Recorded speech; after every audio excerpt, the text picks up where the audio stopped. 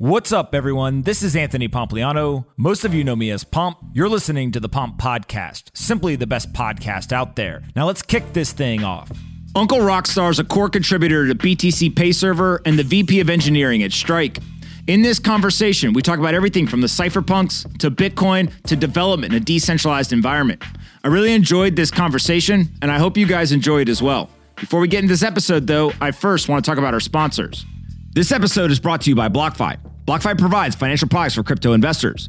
Those products include the BlockFi Wallet, a US dollar loan collateralized by your crypto, and a no-fee trading product. BlockFi also released the world's first crypto rewards credit card. It's a Visa credit card that gives you crypto back as your rewards instead of cash back or airline miles. They recently introduced Rewards Flex, so customers choose which crypto assets they receive from their credit card rewards from the BlockFi Rewards credit card. For people in the US who own or are interested in owning crypto or stacking more sats, the BlockFi Rewards credit card provides the easiest way to earn more crypto because you earn 1.5% back in crypto on every single purchase, and you have no annual fee. I'm an investor in the business and a very, very happy user. The BlockFi Rewards credit card is the easiest way to earn crypto. For a limited time, when you sign up using my link, blockfi.com/pompcc, you will get $75 back in crypto on your first swipe.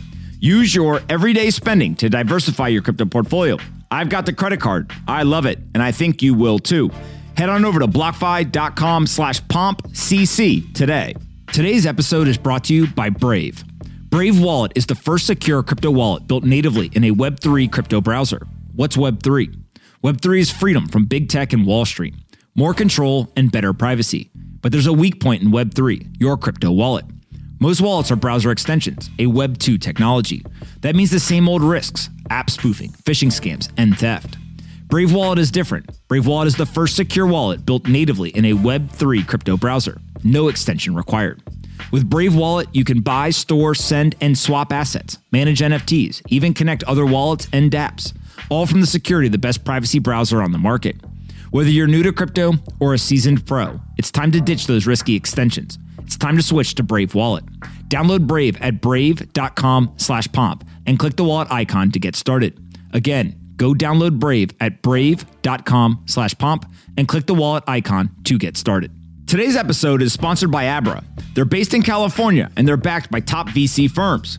Abra is an all-in-one, simple, secure app that allows you to trade over 110 cryptocurrencies. Get 0% interest loans using your crypto as collateral and earn interest with up to 13% APY on stablecoins and 7.15% APY on Bitcoin. You can join nearly 2 million users by downloading Abra from the Google Play or Apple App Store. If you download the app today, you will get $15 in free crypto once you fund your account. You came, you invested, now conquer. Abra, conquer crypto. Go check it out today. Anthony Pompliano runs Pomp Investments. All views of him and the guests on his podcast are solely their opinions and do not reflect the opinions of Pomp Investments. You should not treat any opinion expressed by Pomp or his guests as a specific inducement to make a particular investment or follow a particular strategy, but only as an expression of his personal opinion. This podcast is for informational purposes only. What's going on, man? How are you? Hey, Pomp. I'm good. How are you? I'm doing fantastic. I'm so excited to talk to you. Let's just jump right in. I think that this idea of open source software is so integral to Bitcoin, and so many people don't understand why open source software is important. Can you help us understand from more of like a cypherpunk standpoint the essential aspects of open source software?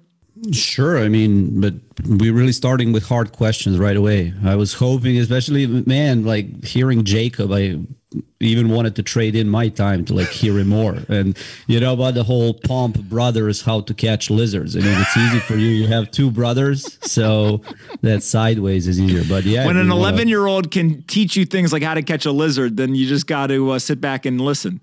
Hey, and then Paulina is also jumping in, and you have 4-day work week. Yeah, easy for you and me, man. Really, like you and me are on 4-hour work week, but let's keep with like work hard. As for open source software, why it's so important, it's because we wouldn't have Bitcoin if it wasn't for open source, because the only way you can come up with such complex system is to build on top of each other's work. And really, Satoshi was building on a work of other people like Adam Back.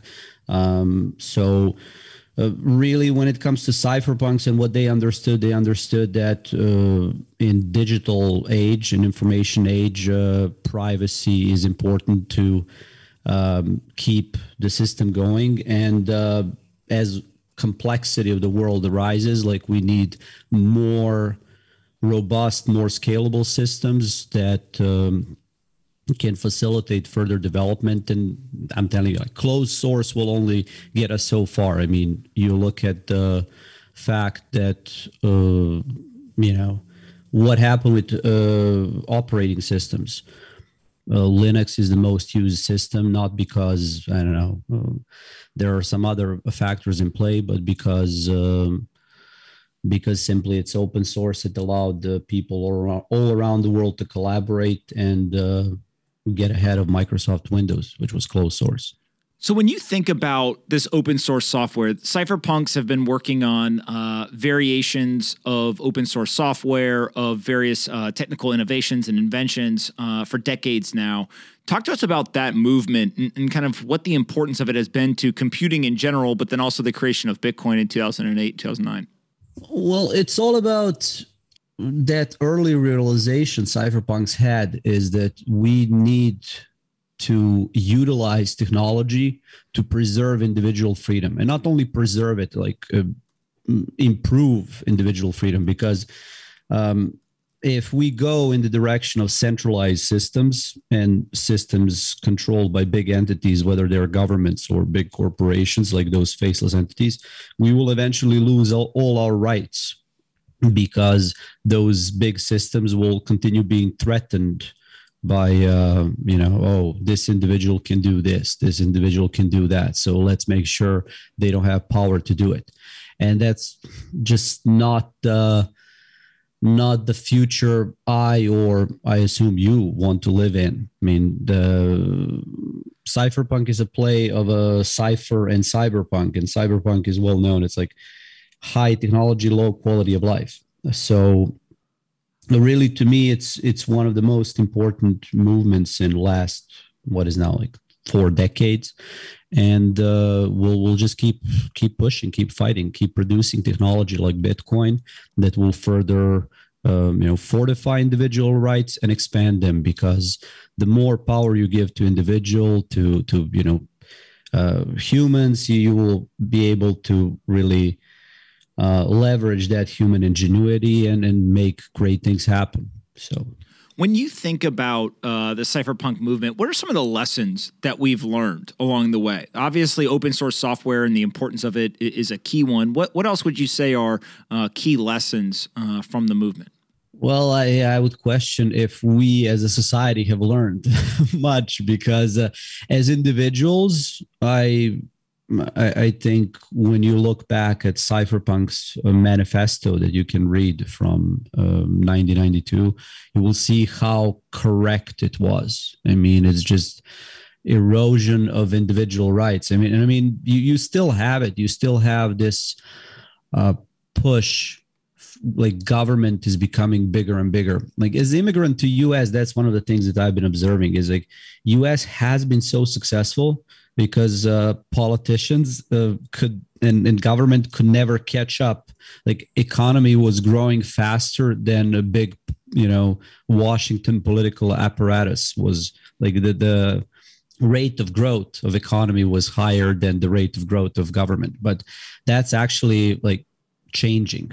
So it is really important that we continue pushing this technology that empowers individuals to ensure that we do not end up in this big government 100% regulated situation, because they pretend they have answers. I mean, they don't. And we saw also with some of the politicians first embracing Bitcoin, then rug pulling us.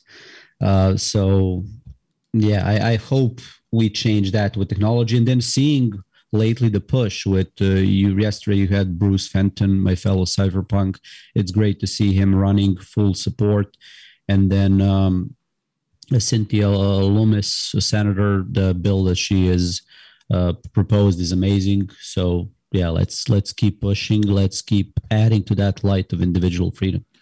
When we think about the cypherpunk movement, there's, I think, a thought process of like, this is a thing of the past. It's a movement that was really embodied by people who have grown older. Unfortunately, a couple of people who have passed away. Talk to me about, is the cypherpunk movement alive and well today? And what is kind of the current state of it? How can somebody start to participate? Like what is kind of the here and now of that movement? Well, I would argue that cypherpunk movement is stronger than ever. It's really like the people that you mentioned that were active in 1990s. I really break it down as three phases of cypherpunk movement. Like most of the cypherpunks of 90s were very defensive, and they were focused on really introducing cryptography into everyday life and fighting that good fight where cryptography was classified as a munition. So it was like export of cryptography was restricted. Like that victory was resounding. We use cryptography now daily without any kind of trouble. So yeah, that fight was won. But then you had the second phase of the movement more in like 2000s up to middle of 2010s with cypherpunks that were way more offensive. And that's the group where you can look at the people like Julian Assange and Edward Snowden, who were really using cryptography and teachings of cypherpunks in an offensive way. They were like disseminating information to show, the bad things that government does. And finally, like this third phase where I also see my participation in is like really we're taking the best of both defense and offense and applying it into everyday life through technologies like Bitcoin. So yeah, that's a reason why I am on this show as well. Like it's not only about us who are currently in the movement. It's about inspiring other people and, younger generation like Jacob to join us, shadowy super coders and do the good work. Because when it comes to that, the saying cypherpunks write code, right? Yes, I do know that. Yeah.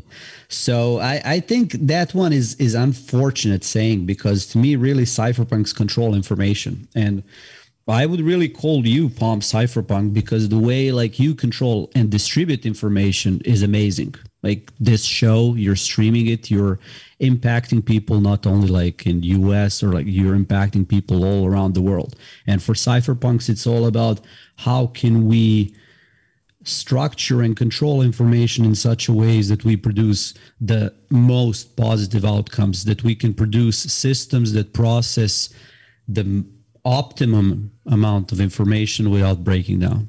When you think about how somebody can transition to writing open source code or participating in these movements, talk to me about career development and like what are the ways that people who are listening or watching this can get involved? Well, there are so many ways. And again, when we're talking about disappearance, I loved it because it's all about inspiring other people to join. Thanks to the power of internet, thanks to the power of open source, you don't now need to be, engineer in Silicon Valley in order to work for hot startups anymore.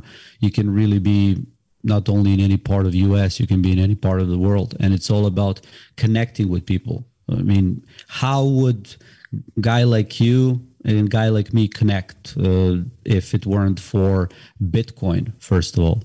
So, when it comes to career development and how to use open source for that, it's just find the project that really speaks to you, like a project that you use daily in your life, and see how you can improve it. I mean, I'm biased because I'm part of BTC Pay server, but I invite anyone that wants to, join great open source project to go to btcpayserver.org or find us on Twitter, just join the community and say, hey, I am good at this. I want to help. And, that's the easiest way in. And if it's not BTC Pay server, just find some other project you're, on GitHub that you're interested in.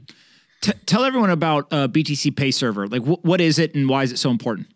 Well, BTC Pay Server is one of the most active open source projects built on top of Bitcoin, and it's really it's not really only a payment processor. It's like platform on top of which you can. It is like WordPress of Bitcoin. It really started as a response to what BitPay was doing when it was deciding during Segwit 2x drama on which chain they will switch their merchants. And Nicholas Dorier, Emperor Nicholas, was having none of it. So he coded a plug and play replacement for BitPay's API, named it BTC Pay Server, and really allowed merchants to bring up this instance of BTC Pay Server, bring up instance of Bitcoin Core node, and be really self-reliant, self-hosted, sovereign, and validate their Bitcoin transactions for themselves. And this is what Bitcoin is all about.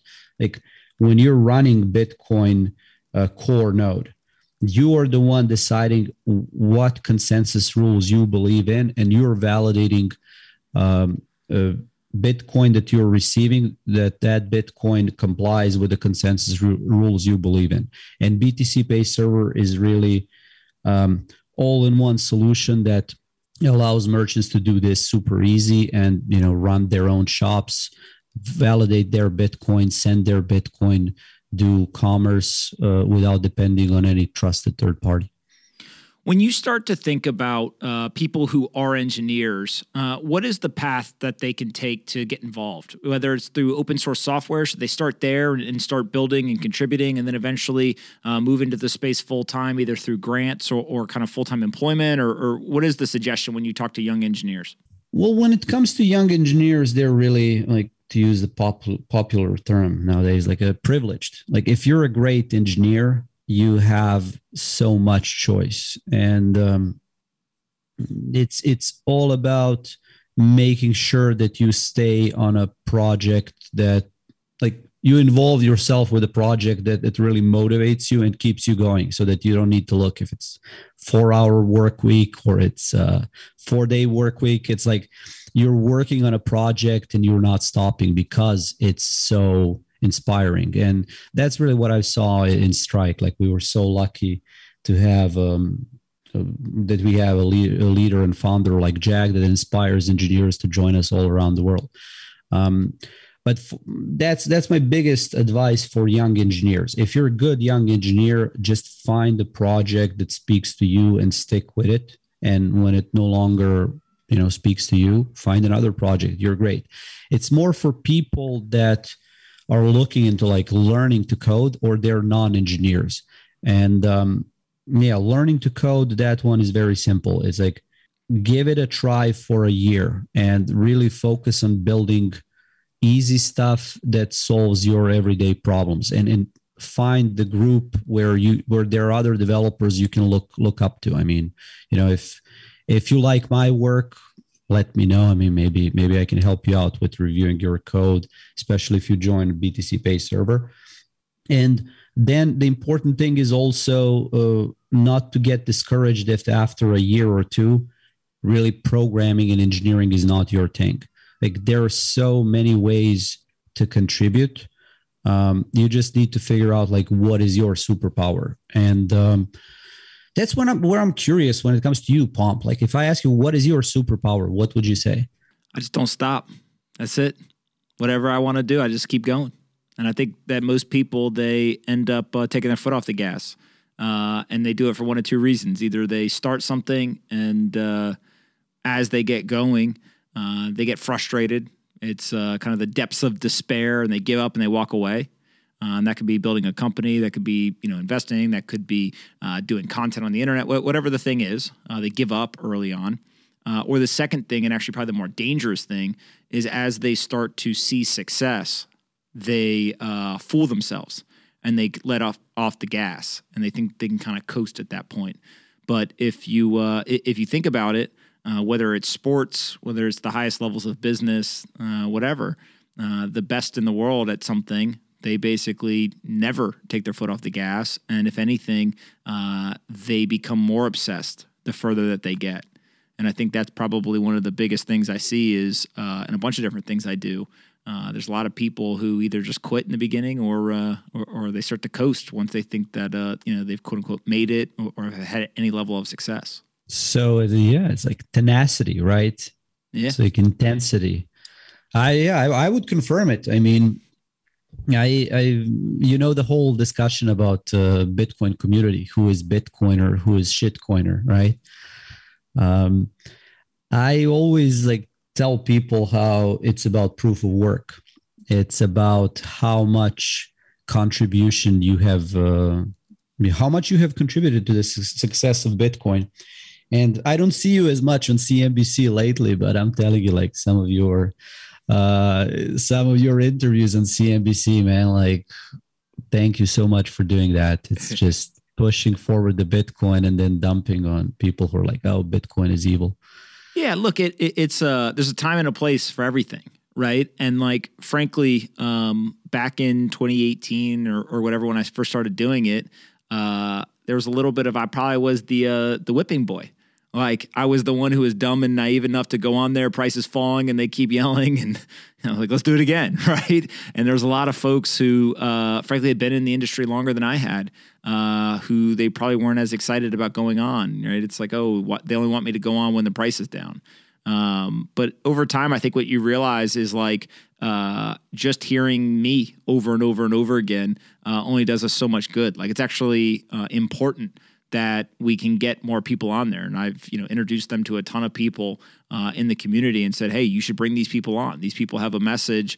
Some of them, are coming at it from a different experience. Some of them have unique insights. Some of them, are able to present it differently, whatever it is. But we need as many people as possible in the mainstream media sharing the talking points, because in some way, you have to fight the FUD and kind of the negative comments, not with kind of bombastic punches back. I don't think when somebody slings mud, slinging mud back doesn't do much. It's just a mud fight, and what's the saying? Never argue with a fool, because someone from far away can't tell who's who. Instead, I think that we've got a number of people in the Bitcoin community who are able to go on and present very factual information, deliver it with confidence, and inform people. And the beauty of Bitcoin is that Bitcoin has one advantage over all of the critics. It's that Bitcoin has truth on its side. And if you simply state what Bitcoin is doing, what are the data points? It's a transparent system that no one owns, that no one controls. And so that transparency ends up being the best disinfectant when it comes to legacy system or many market participants. And I think that, one of the things that cracks me up is usually the people who act in a zero-sum way, those are the people to be the most nervous around. And if you go throughout the Bitcoin community, the people who have had very long careers in this industry, they're very positive sum. They're here to help other people. They want to see other people be successful. And there's this belief that as long as Bitcoin succeeds, we're all going to succeed. But there are, plenty of new people who show up and they have very much kind of that, zero-sum mindset, and they attack people and they do all this stuff. And over time, I think you just learn, hey, those people will eventually get on board, right? They'll figure out kind of what the cultural, kind of right way to act is. And it's very much a positive sum. We can lift everyone up and we can build something that ends up impacting billions of people, which is the reason why we're all here. Yeah. And it is about that, not slinging mud back, especially someone like you who is in position of power. I mean, that's also what I try to tell all the people I interact with in Bitcoin community. At the end of the day, it's all about proof of work. You can't keep people an expectation that the trash and waste will be at 0%. As long as trash and waste is a minority, it's 20%, 30%. I mean, someone is really super successful. And it's about that, us as a community using our differences towards the strength. I mean, I just look at people you had yesterday with Dylan, our rising star in Bitcoin, with his charts, and then Bruce, and then Nick. amazing. Yeah, people.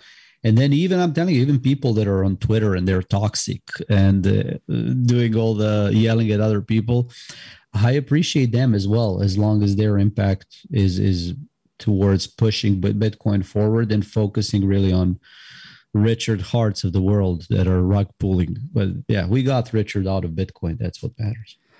The other thing that I would say is you recently went to the Oslo Freedom Forum. And what's unique in that is the Human Rights Foundation has a very big part of setting that up. Talk to me about Bitcoin's role in Oslo Freedom Forum, human rights, and kind of the global audience. Oh man, it was amazing. It was truly amazing, and I'm so thankful to have someone like Alex Gladstein in my life, and having him as my mastermind partner. We have such interesting sessions. But here is a great story, actually. Gary Kasparov, like famous chess player. I mean, he was the best chess player in the history, still is until Magnus finishes his career.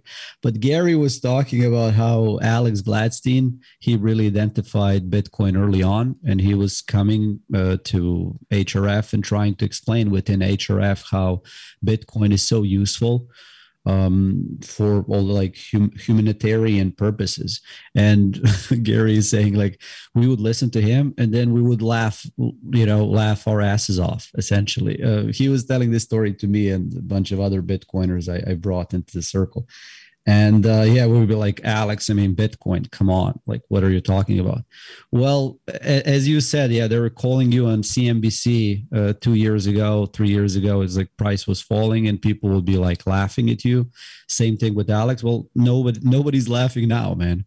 It's like the influence of Bitcoiners, like people see that we have this track record of being right. We are on the right path. And you saw that Gary even signed that a letter. There were 21 human rights activists. They took aim at all those like privileged critics in Congress and explained how Bitcoin is force for good, way more than it's supposed like force for evil with all the boiling oceans and mining FUD.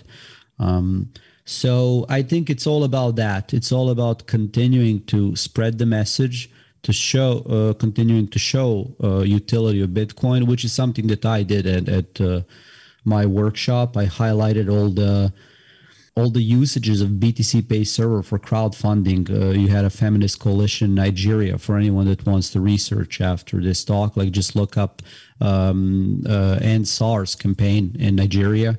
BTC Pay Server was used to raise funds after their own government, Nigerian government, like blocked traditional banking accounts for them. So yeah, I'm excited. I'm excited for all the good that Bitcoin will keep doing when it comes to human rights, and it's all about that. Keep expanding our individual rights and pushing forward. Is there one thing that you would point to that's like the most important problem now that people should focus their energy on or pay more attention to? Not really. I mean, I would really, anyone that's not into Bitcoin, obviously our priority number one is to get into Bitcoin, to look at the movement and see who is the person from the Bitcoin movement that speaks to you the most. I mean, if it's Pomp, then read more of his stuff, look at his seminars, like look at his content, dig deeper, find another person. People that I particularly enjoy consuming their content are Parker Lewis, Mayor Parker Lewis. Their Gigi Odell has great content. So just find your entrance into Bitcoin. And then once you're in Bitcoin, just listen to yourself, listen to the inner voice. Like, how can you best contribute to the Bitcoin? I knew for the longest time that I should be using my coding skills for good of the Bitcoin, but I was too busy arguing with trolls on Bitcoin Talk and Reddit. So I wasted a bunch of time. But once I started listening to that inner voice and started contributing to the code, I helped Nicholas build BTC Pay Server. I helped Jack build up Strike. So it's individual. Each one of us has our own superpower, and we just need to stay in our lane, focus on what we're good at, and support fellow Bitcoiners. And, if they start getting out of their lane or start struggling, we, look to them, support them the best we can, and keep going forward. I love it. Where can we send people to learn more about BTC Pay Server, Strike, or find you on the internet? Well, you just go with Rockstar, and I'm number one Rockstar on Twitter. So yeah, Uncle Rockstar. And from there, you can jump onto Twitter, BTC Pay Server. Yeah. And then you have the link to Strike as well. You have link to Telegram. Reach out. Let's make a shadowy supercoder out of you as well. And yeah, let's do this together. My friend, I appreciate everything you're doing. Thank you so much for all the hard work, both on the open source software, the hard work at Strike, pushing forward the conversation. And everyone also is complimentary of your amazing thumbnail and background here, which I know that didn't exactly take a little bit of time. So thank you for coming on, Uncle Rockstar, and we'll definitely have to have you come back at some point. Thank you for having me. Get more digital identities, man. Like, not all the doxed people. We'll need them once they start hunting down us Bitcoiners. All right. Sounds good. We'll see you later. Bye. Thanks so much for listening to today's episode. I really hope you guys enjoyed this one. Make sure you're subscribed on Apple, Spotify, or your favorite podcast player. And if you're looking to try to transition to get a new job in the Bitcoin or crypto industry, we've got you covered. Head over to pompscryptocourse.com. We've developed a curriculum with the top teams across the industry. It's a 3-week intensive training program with over 50 events packed into that 3-week time period.